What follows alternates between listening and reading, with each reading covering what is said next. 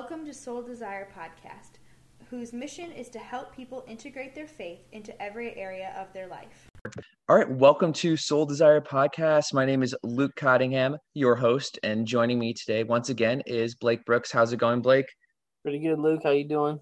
Doing great. I'm just excited to be back at recording. It's fun just that we are able to do so many different topics, covering obviously your apostolate, as well as we covered talking about voting with a conscience. And we also had a podcast, I believe, on family. I think those are our three ones so far. So today's focus is a topic that a lot of people much into, and our whole world, our whole culture is into, but just focusing on technology, I think, and its role that it plays within society, within the church, and within our own lives. So yeah, to start off, I've been looking at a lot of different articles, and one phrase that I've heard thrown out a lot is the anima technica vacua. It's a phrase that was, I think, coined by German theologian Hans von Balthasar, and it means the soul technology is empty. Phrase just kind of sticks out to me that technology certainly can be like a major tool and obviously has helped us, but ultimately it's not our end. I feel like we're trying as a society to do everything through technology, but I think through this pandemic, we've realized, Blake and I are Zooming right now, and it's a wonderful tool, but there's something that is so essential about human-to-human contact that even the greatest technology can't replace that. And I think that's one of the things that he was focusing on.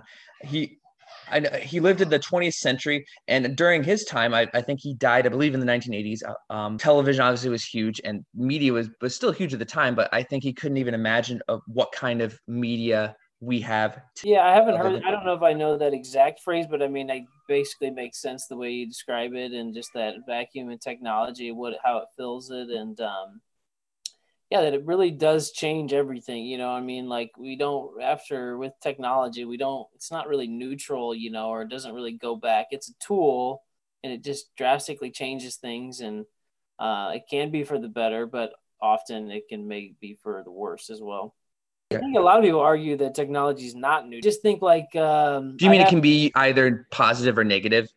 Yeah, and I just mean like it changes, like anything. like it fundamentally changes. Like I don't know, there's a famous like writer slash philosopher, Marshall McLuhan, who a long time ago said like the medium is the message. I was thinking of that. Yeah, I was trying to remember who said that. Yeah, I'm not an expert on some of that stuff. I just have heard enough of it to know, like, basically, like, it just fundamentally changes, like the Industrial Revolution, like, it just fundamentally changes our whole society. Like, it's not trying to necessarily for the worse. It's just, it is a change, and you can't, like, say it's like this tool that doesn't have power, doesn't have an influence, it just fundamentally changes things. The internet, and all of our connectivity. Yeah, even in undergrad at Illinois State, I took a senior seminar English course, and I remember we focused on a lot on just different mediums and technology and various forms. Yeah, amazing how much it's developed, and yeah, absolutely. I know I agree with what you're saying. It can be positive, negative. I think that there's a tendency, definitely for extremes, as we know, for people to want to completely shut off from technology. And I think there's a beauty in that. Like, we've all been on retreats before, and I think being able to turn everything off and have that time with God and really not have distractions, I think, is important. But at the same time, wanting to just live in a bubble, I think maybe not be aware of everything. I just think there has to definitely be a balance with it too. And the other extreme is immersing ourselves constantly. And I know one of the things I wrote down here is technology. It might have been from the article, actually. Technology is a way for us with endless scrolling, constantly using our cell phones for everything. The notifications, the idea of notification, the idea of snippet headlines, those are what catch our attention. And that's what people consume. And that's really all that's what people know. I feel like they see a headline about a news, something going on in the news, and they just take it at face value, however it's being presented. Obviously, headlines are varied from different mediums. I just think that there's so much that can be addictive about it too. So Yeah. would you agree that like we kind of define that middle ground for how to best use it without becoming either too addicted or the opposite, just shutting ourselves completely off? Yeah, the more that I deal with technology, the more I think it really is like each person has to kind of like have an like their own self-awareness about what really sets them off. You know, you always see like funny stories about somebody like, yeah, I just checked one email and then I saw, you know, something else that I clicked on. Next thing I know, I'm looking at like somebody else their whole life, you know, like, and you just get so easily diverted. And it just everybody's got to know like what their thing is, you know, and it is. I mean, these guys that are, you know, create this technology, they're steeped in our own psychology, and just, you know, there's people out there that talk about like they make it so attractive, you know, Yeah. all the different things, you know, and I think what comes to my mind though is just the idea of temperance, you know, one of the four cardinal virtues, and just that idea of moderation. That's what temperance is. And you just really have to, you know, just that it's kind of connected with the old saying, great with great power comes great responsibility. You know, it's like you can't have power without responsibility. Otherwise you're going to have a mess. And I just think that's what we have to focus on a lot of times is we can't pretend like technology is only going to be good and that it can't be, you know, negative. You got to really, you know, just be vigilant with it. Like, yeah, the makers of all these apps know exactly what is addicting. I know that a lot of it is even just the colors that are used. I read something that if you're able to make everything sepia or black and white, you would not actually look at your phone as often. It's the bright light, it's the blue light. They know exactly what they're doing.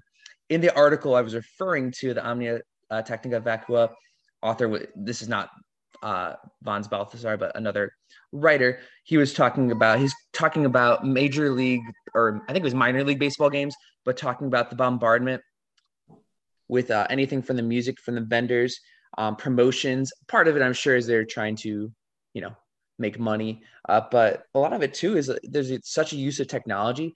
I can't, if you go to any sporting event, really, there's never downtime. There's not just time where you're waiting during the media timeouts or whatever. There's some promotional thing going on the big board, or some game, or some texting challenge. And it's just so pervasive technology that we can't be expected to have just moments of not even silence. I don't want to call it silence, but just moments of normalcy and conversation. It's like the void has to constantly be filled with something. It is what I'm noticing a lot. A lot of it too just begs the question of how much we want to plug in with the world, where we meet people we're at, how we evangelize, how we can use technology. And I think we both agree that there's such a great use for technology that, we have to find the balance. But I think being not, I don't know, more aggressive, but using whatever means we have to reach people, either through podcasts, through websites, through really any social media. I totally think it's a wonderful avenue to begin to reach people. But I think I think it's like, for me, it's like the starting point. But I think a lot of it, though, you want to have a truly an encounter with someone to be able to fully share the gospel. You know, I think for me that technology is the bridge to so much more, but it should never be the ends. Yeah. What is it? I don't know if that article you sent me talked about what the ends are, you know, like gave a little more understanding of what the ends are, but I totally agree with you. It is encounter and relationship. So either with God or with other people.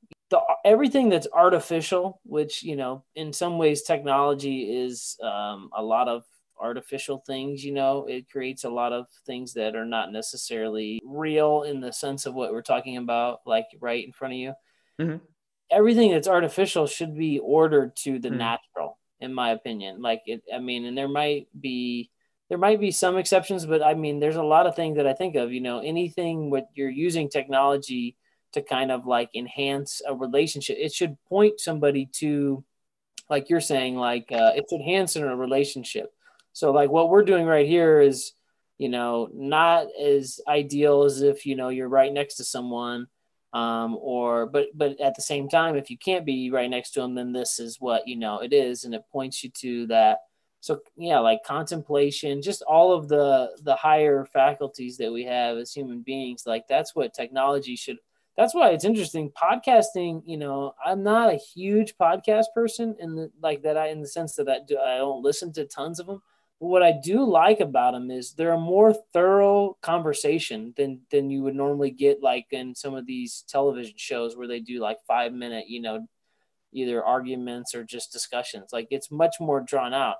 And so in that sense, like that's one good use of technology, that it allows you to be more thorough, more contemplative, if it's done right. There's not a lot of advertisements on podcasts, sometimes Right. there are, but it's not Yeah, as like, it's more thinking. Yeah, it gives you a lot to sit with. That's why I've been consuming a lot more podcasts recently from various topics, but it also, yeah, there's so much more in depth that you can go into. I think it's, we both like to read, and I know that reading, obviously, you capture even so much more than what you're consuming via audio, but there's something powerful about being able to have an extended conversation. So if maybe you're listening to a debate, I don't know, on a podcast or something, but it's there, you're not limited to time. You're not limited to just trying to get more advertising. And there's just so much more that I think can be done. And the audience is so much more purposeful because you usually subscribe to podcasts. You listen, our listeners are intentional, not just randomly click, going from YouTube video to YouTube video or from show to show. There's a purpose behind it. Yeah. And on the negative side, technology, I'm looking for it, but there's a lot of course, studies that have shown, despite the interconnectedness that we feel, or almost hyperconnectedness, that's where loneliness really does creep in.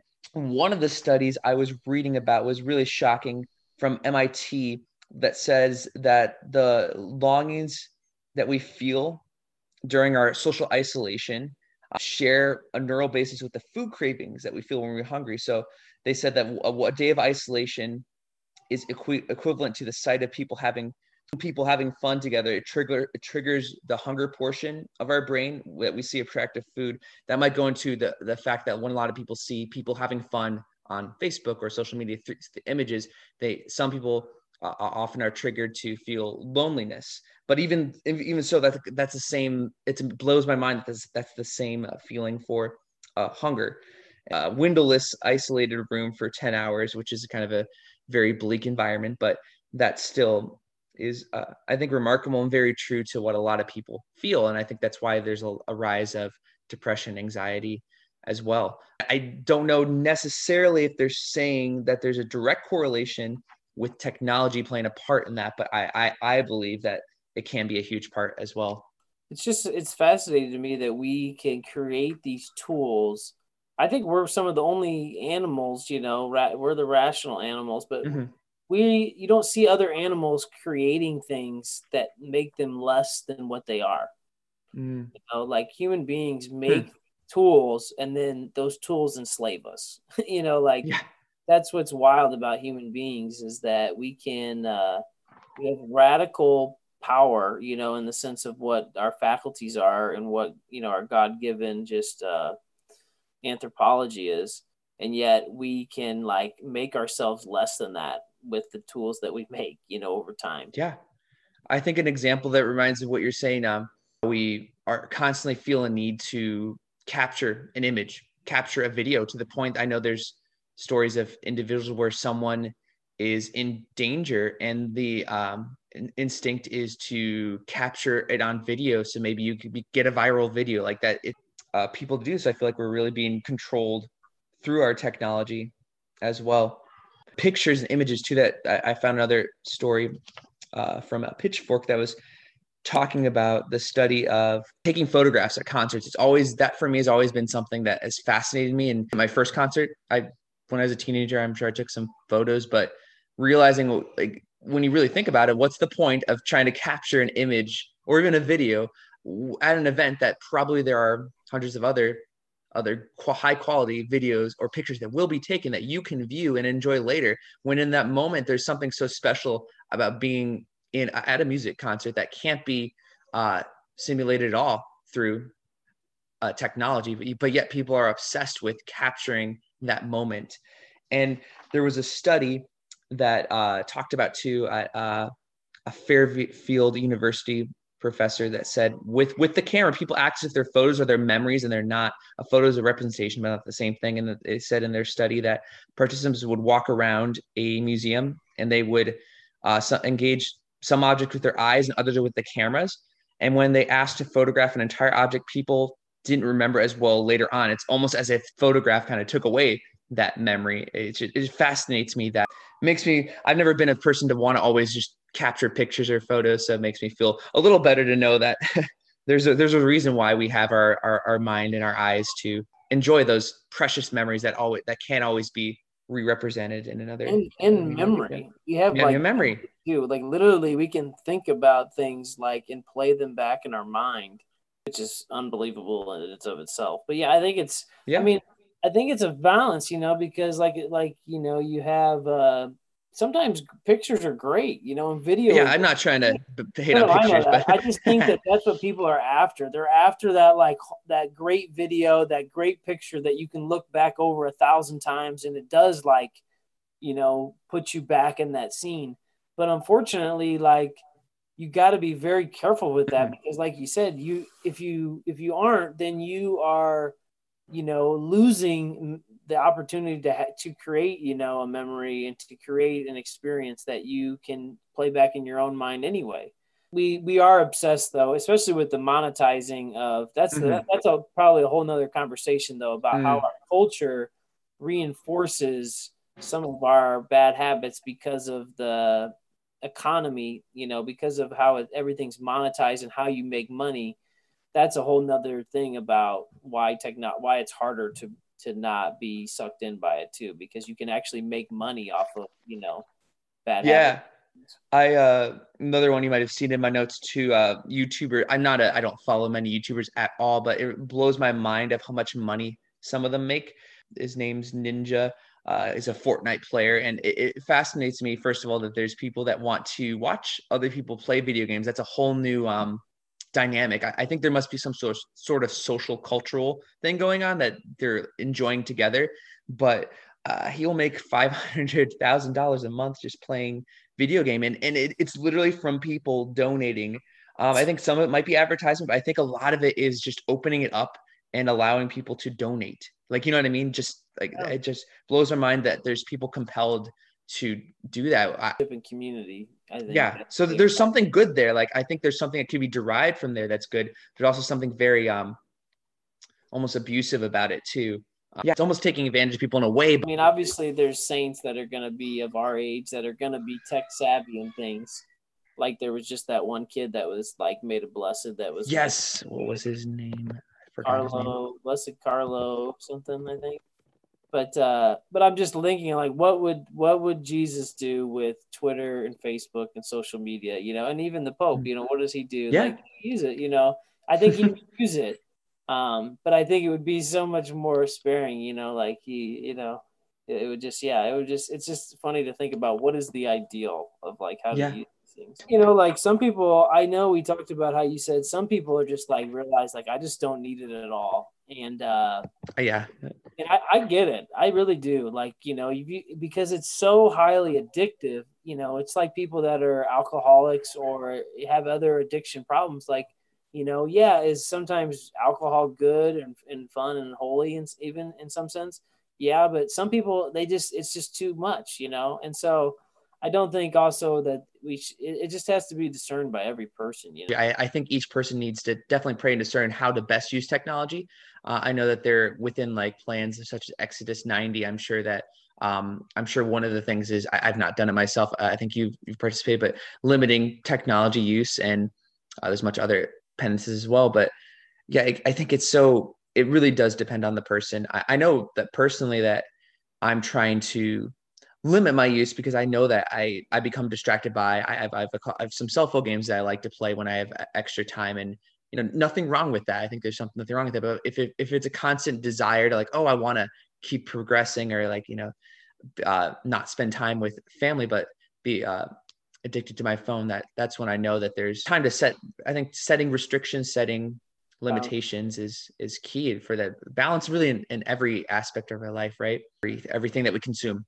I think, that whole idea of the artificial and the real to me is a really rich topic that that I think with technology, like, because I had a professor one time tell me, like, she had went to a conference or something, and she said, this one guy challenged everyone to not just have like a negative view of technology, but to say like, hey, absolutely, we got to have, a lot more accountability, a lot more things that are done for it to be virtuous. But she really said, like, as much time as you think about like how negative technology is, try to also spend like how it could be done, for virtue and for flourishing, put thought into like, so, there's things like I know out there that limit like the kind of sites and things you can get on and everything. Mm-hmm. But like things like that, like use technology, and not just for like capabilities. So like me and you are talking, and that's a really good capability. But just also like I think it would be unbelievable if people could create, whoever created, the next big thing all the time, they put in safeguards. They like made it to where there's built-in safeguards, restrictions to where you can't like just click on 5 videos in 1 minute. You can't just jump from jump to jump to jump, but like there's like an actual built-in restriction that makes you like wait for the entire time to be over, stuff like that. Just creative things that like people can use to still create unbelievably powerful mediums, but that there's also built-in, restrictions and boundaries and other things for virtue.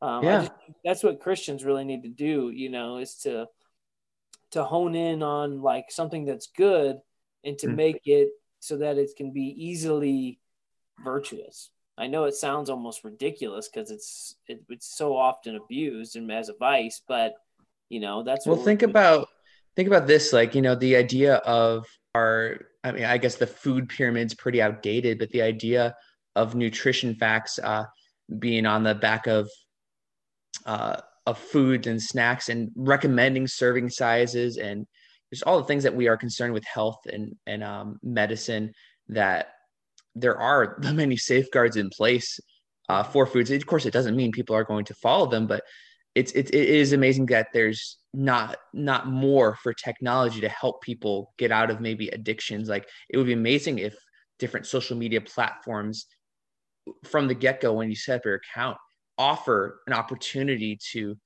restrict usages. I know that would be counterintuitive to what they're trying to maybe make, but the whole thing is that they should be like, it should be I wish they weren't. I think I know. What I'm just saying is Christians just need to make the thing. We need to do that. Yeah, we need to be the ones. Either the companies or make the apps or make whatever to do it, or push for like oversight. I'm not big. It could depend on like but some type of regulation sometimes. Like I just think that would allow it for technology to be, like you said, it's not so much then about like, hey, the Federal Drug and the Food and Drug Administration, it doesn't exist to only tell you what bad foods are. Right. It should exist to tell you like how you're supposed to eat a healthy diet and things too, and stuff. So that's the same thing with technologies, and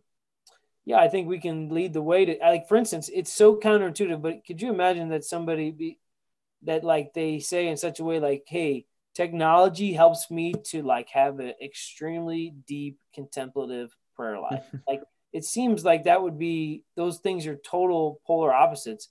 But, obviously on the surface of like, just from like broadcasting Eucharistic adoration, that would be one way, but also just like allowing people to like basically have, deeper meditation in some way, or deeper prayer and thought. Like, I don't know, it's really kind of limitless, but that would be, the kinds of things that how Christians would do, or just, better communication with, friends, and neighbors, that has a deeper, aspect to it. Like, do you know what the number one downloaded podcast in the United States, at least as of last week or recently, whenever this is recent times. Do you know which the number one podcast? It's Father Mike Schmitz, wasn't it? Yeah, Father Mike Schmitz, Bible in a Year, and like I will say, I'll attest to, I've tried many times to. There's lots of plans out there to read the Bible in an entire year, where you read maybe a few chapters of the Bible each night, and this one intrigued me because it was focusing mostly on the narrative and the fact that there's a podcast format, which for me, I sometimes end up reading the scripture or and then listening to his reflection, but it's been a beautiful journey to keep up with. And I think it's a means for so many people that never maybe would have even opened the Bible to say, hey, this is easy. This is consumable. I want to at least try this, dip my toe in the water. So I just think that's a awesome example of something that hasn't directly been done like that. There's lots of Bible apps out there, but nothing like this. I did see that, and I think it's awesome, and it really shows that we really are made for this. It's just a matter of tapping into where people are at. Well, yeah. Thanks so much for joining me today, Blake, on our discussion on technology. I'm so excited to. I'm sure that we've had some topics within this discussion that I'll try to pull out, and I think we could maybe make them potential topics for another time. I mean, thanks so much for joining us today on Soul Desire Podcast. We will see you next time.